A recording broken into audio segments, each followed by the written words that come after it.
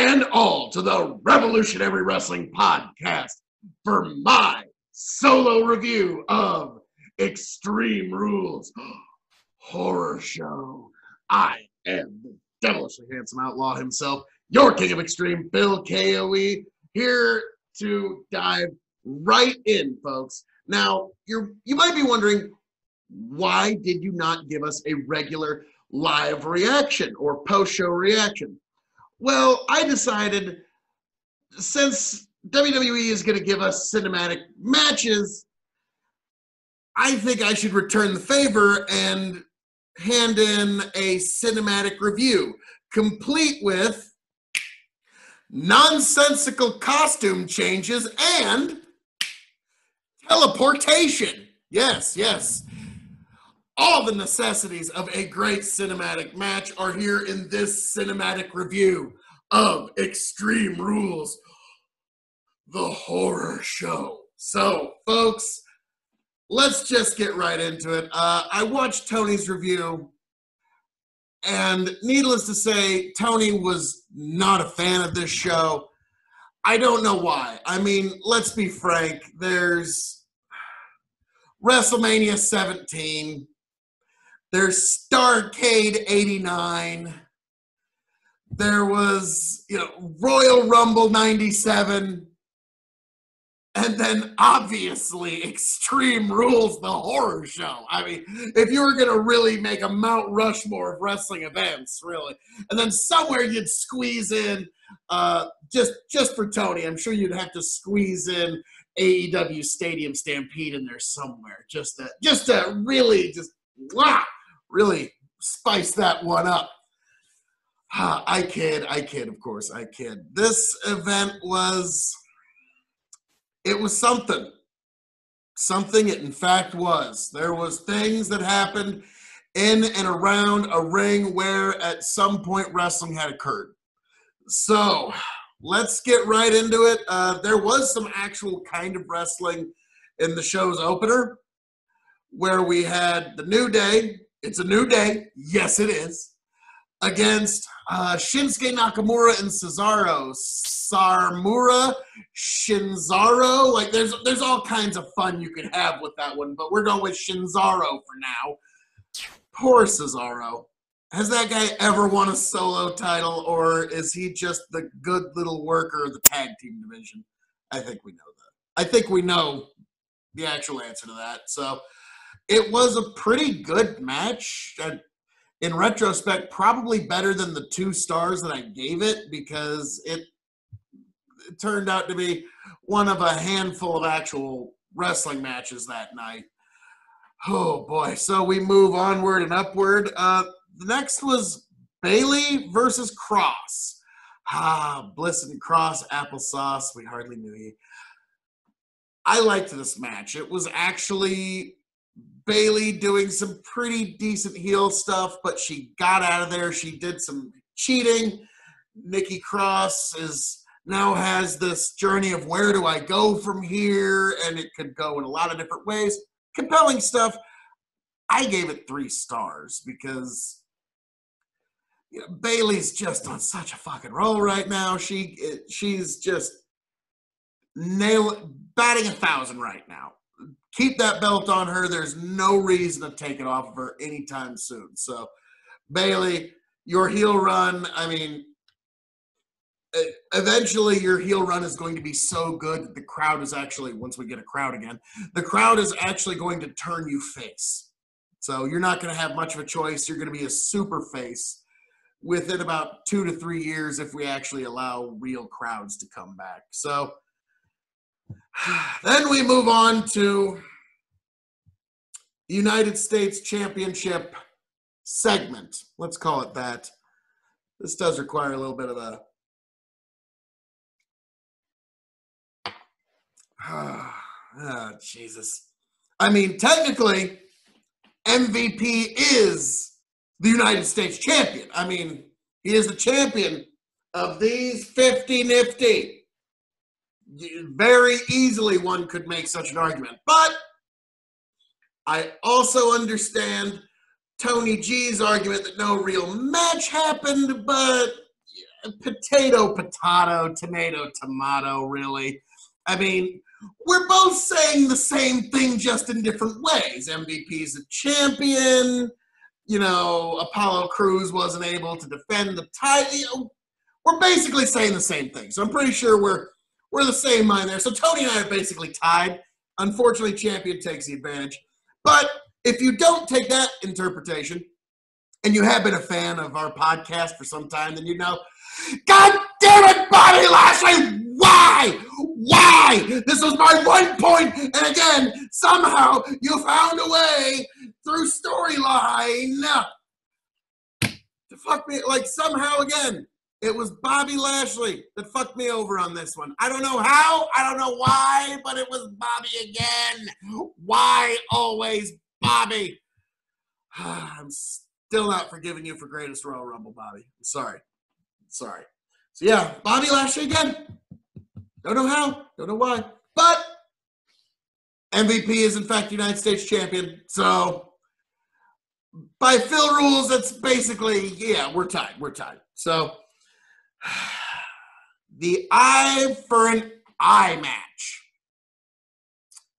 Tony was not a fan of this. I get a really big impression that Tony was not a fan.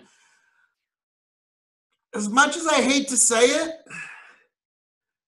God, I hate to say that this in its own way kind of compelled me. I was kind of doing this a lot while I was watching the match, and it had the kind of like the whole time I was watching, I was thinking, this is medieval. Well, this is happening, like this is just medieval. And it had the mystique of the old school barbed wire matches where, all right, let's say this is my opponent and this microphone is the barbed wire. Oh, is he gonna push his head into it? Is his head gonna go into, oh my goodness, and the baby face breaks away. Glenn Murray lives to fight another day. Cabernet Caskfish, good stuff, by the way. That was kind of the interesting mystique of the match. The finish was going to be shit. We all knew that. It was going to be a bad finish. I really thought it was going to be Dominic coming out, getting on his knees. Please, no, Seth. Please, I'll join your Monday Night Messiah group, whatever you want to call it. I'm in the cult. Sign me up. Never happened. He never showed up.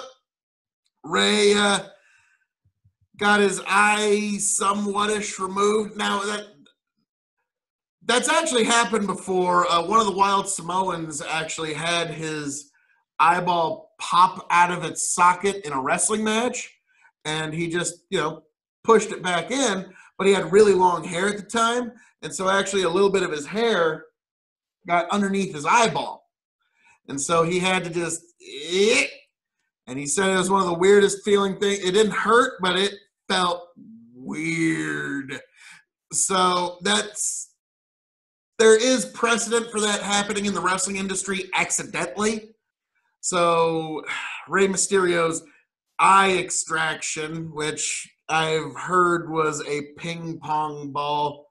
Because basically, okay, here's a towel, folks. Here we go. There you go. This is Ray selling it. And, okay, this sample bottle of Ardbeg that Chicken sent me with. Here you go. Here's the ping pong ball. Oh, no. Okay, get the towel on it. Oh, no. And so that was the extent of what you saw of that fairly bad special effect, which, funny enough, I heard the backup plan was going to be CGI. A part of me kind of wishes they'd have gone through with it just to see how, because I've seen their augmented reality that they do on their entrances, and that it would have been so bad it would have been good. It would have been perfect for that B horror movie, B, C, D class horror movie where there's a CGI eyeball googling around. Yeah, it would be great. It would be great. So, Tony, you're really going to disagree with me on this one. But I gave this 3.5 stars, 3.5 stars. It compelled me. It compelled me in that old school ECW, just, oh my God, oh, like, because that was what, like, I remember so many times when I'd watch old school ECW, my reaction was, oh, did he survive that? That was my reaction. That's what made their presentation so compelling. And as much as I hate to say, there was times that same, like, just general shock was back. And I gotta give him credit. You really needed a guy of the caliber of Rey Mysterio to even attempt to get this one over. Seth is basically a legend by today's standards, but it was definitely Rey Mysterio kind of leading this, if you will. I mean, Seth, great worker, but when it's Rey Mysterio's the one that's going to have to sell his eye getting pulled out, I think you let Rey just kind of lead the match. He did so marvelously. Jim Cornette's review, which was pretty funny. And in a few moments in this match, some random professional wrestling broke out in the middle of it, which was kind of funny. Gave me a chuckle. Yeah, 3.5. Sorry, Tony. I know you're not going to agree with me on this one, but yeah, it had the old school barbed wire match mystique, and I was invested. And I gotta say, Bailey, you cut a 4.5-star promo. I'm giving you that. Afterwards, you go, Rey, just so you know, you're a legend. But you're not seeing double. I got 2 titles here. So that was too funny. Then they tell us, oh, Rey, his eye might be intact, depending on whether he re-signs the company or not, to be frank. Which that aspect's dumb. I think they could have done that whole match, and they could have gotten out of it, and nobody would have really complained too hard. If they would have had Dominic beg out and say, no, Seth, I will join your cult. Please spare my father. I'm part of your group now. We would have all bought that. But it is what it is. Bailey cuts an amazing promo, great heel promo. Like I said, Bailey, the crowd, when they let the crowds back, are going to turn you face, whether the creative or backstage or anybody likes it or not. So, oh, man. I'm worried about you, Bailey. I mean, we've seen what happens when other people get over on their own, and oh, that ain't good. So, fingers crossed. So, moving right along to one of the highlights of the night, Sasha Banks versus Asuka for the Raw Women's Championship. This was a technically sound and well put together match. I think it stood out to people so much when you were comparing it to the rest of everything else we saw that night. Like, MVP just kind of walks away with the belt. We just watched the eye for an eye match, which some people are going to love, some people are going to hate, which is good controversy in wrestling as far as I'm concerned. Banks versus Asuka. I love the idea that Banks, I have to win this title. I have to be equal to Bailey. I don't want to be left behind by my tag team partner. It's a compelling storyline just on the face of it. So I was compelled with this whole match. And then Bailey takes the referee's shirt off, puts on the ref shirt, counts the 3 count, even though that's not legal, never has been, declares the match over, and Sasha and Bailey run away with all 4 titles. What? I think the fans would have even accepted a clean win or loss one way or the other just because the match was so good. But I get that this does advance what they're trying to get to with Sasha Banks and Bailey. The fact that Asuka has to now do the I'm the champion trying to get my belt back nonsense. I've never liked that angle. It always makes your champion look weak. It's like, you're the champion, but you can't even hold, like, you're the the baddest person on the planet, but you can't even hang on to this strap for 15 minutes. I've never liked that. So, but Banks versus Asuka, I give 3.75 stars. Amazing performance, ladies. Then we move on to the fuck it, let's call it the main event.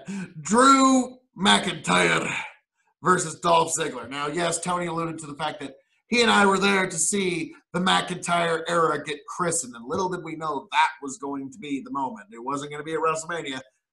Him winning Royal Rumble was going to be probably one of the biggest pops in WWE that year. Wow. I mean, come to think of it, yeah, Drew McIntyre kicking Brock Lesnar over the top rope may very well have been the loudest pro wrestling reaction of 2020. That might end up being the case. So, moving right along, I loved the stipulation of this match. I was jealous of the stipulation. Like, there's so, like, Tony, do you know how many times I wish in any of our feuds it's like, all right, the stipulation is Extreme Rules for Phil KOE only. That is brilliant. That is just like, Dolph Ziggler and anybody who came up with that, mwah, mwah, mwah, I kiss it 3 times. It was that good. And it did add an extra element of psychology to the match. And it let Drew work over that psychology. If he's, damn it, I'm getting frustrated, I can't use this. And it really helped kind of round out some of the edges on his character there, if you will. I liked it. I liked this match a lot.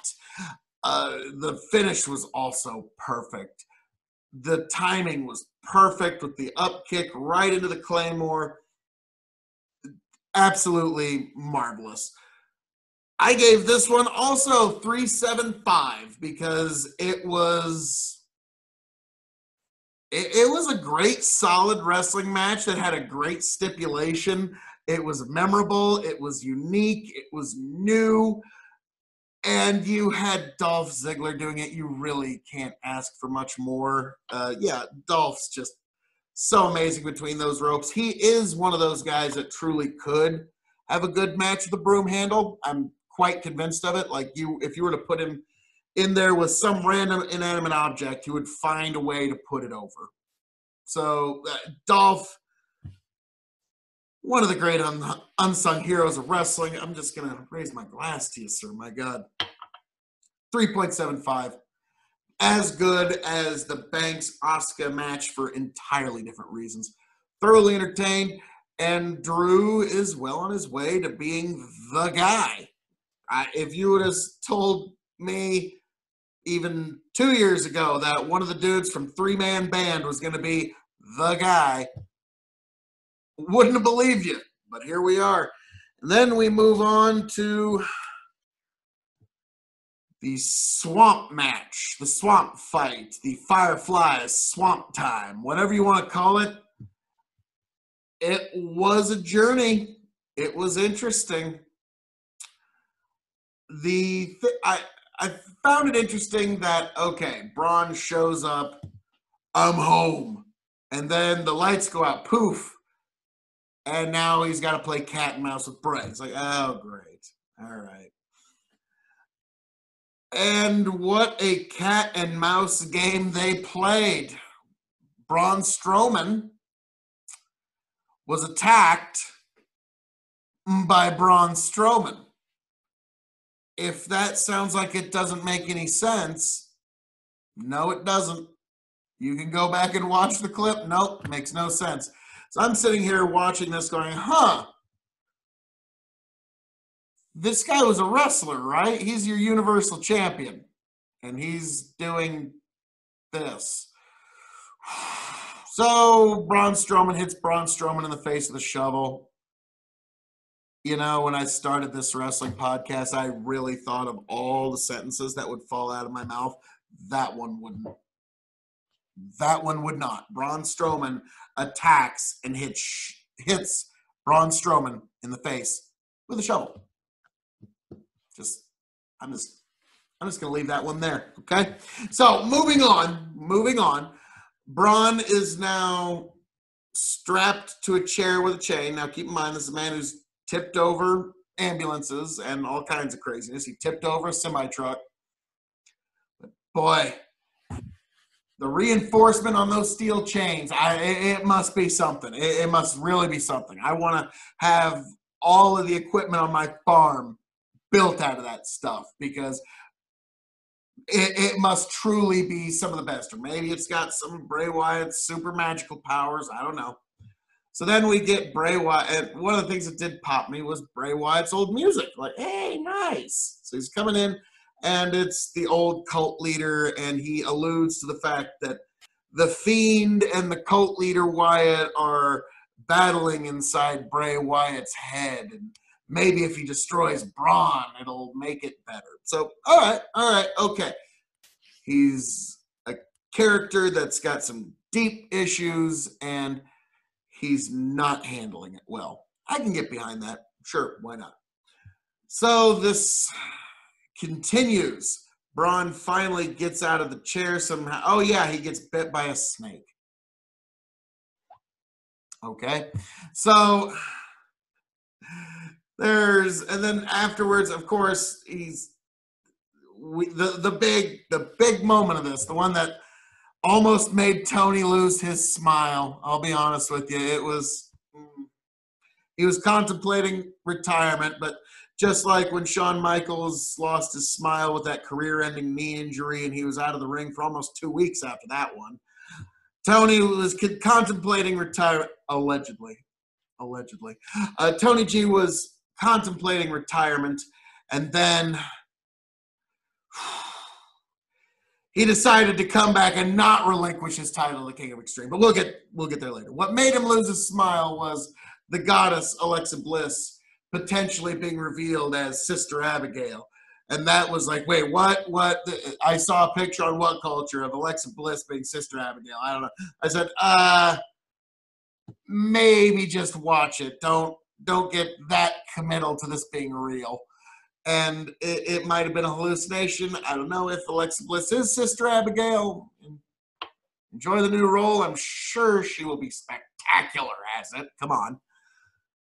So it eventually gets to a fight on a dock. Bray Wyatt gets thrown into a boat. The boat goes off this way. And then inexplicably, the boat comes back this way. Braun checks. Big Braun. No Bray. And, of course, he gets beat up with an oar. And he's like, you made me do this, Braun. You made me do this. And then Braun throws him into the water. And then, this is actually kind of cool. They throw up in about this corner of the screen right here. At the end of WWE events, there's always that little title credit scene of all copyrights held by World Wrestling Entertainment Incorporated, blah, blah, blah. Braun's like, it's over. So they're just about to get the credits going. And then the hand reaches up. And he's going for the mandible claw. And he throws Braun in. Oh, and so Braun Strowman is in the swamp. And then, okay, did Bray win? Then Bray tries to escape. But he gets pulled back in. And the only thing that emerges is the Fiend. So the Fiend is now fully in control of Bray Wyatt. Mr. Rogers Bray wasn't able to do it. The Swamp Master Bray, there we go, was not able to get it done. So it's up to the Fiend to recapture that Universal Championship. Just like we all knew it was going to take from the very beginning. But here we are. So how do you grade this? I know Tony's not going to agree with me at all here. He's going to be a little disappointed, but I'm giving this 2.75. There was points that it actually did compel me. Like, I was like, what am I watching here? There was a lot of things that weren't good. But it did continue this feud in a way that I'm actually going to want to watch the Fiend versus Braun finally. So They finally closed the chapter on Braun and Swamp Master Bray. That has been put behind them. It was done in a cinematic match. So we now move on to whatever. Hopefully SummerSlam will be just around the corner. Maybe they will even let a few people in. We'll see. So, folks, that was my review of the cinematic match for this cinematic review for Extreme Rules. Boy, remember last year, Extreme Rules 2019 was one of the better pay-per-views of that year. Boy, now if you were going to put a Mount Rushmore of bad pay-per-views from WWE, it would probably undoubtedly be Extreme Rules 2020, Hell in a Cell 2019, Hell in a Cell 2018. Wait a minute, I'm noticing a pattern here. But anyways, moving right along, folks, as I am known to say around here, all that being said, this has been my review of Extreme Rules, the horror show. And to fans of a certain type of wrestling, this was certainly a horror show, but there was parts that were compelling. We'll just have to let history be the judge of that one. But, folks, please like, share, subscribe to the Revolutionary Wrestling Podcast. Like, share, subscribe to KOE Nation on YouTube for all your KOE content. And also subscribe to Big Bucket Entertainment, where you can catch up with me, Tony and Chicken, and all the crazy happenings there. So, folks, please like, share, subscribe. Keep that notification bell on so you can keep up with all the happenings of this gorgeous mug as we move onward and upward. And Tony G, I tied you as far as I'm concerned with this particular event. But folks, please, let us know in the comments what you'd like to see. Join us in the future, folks.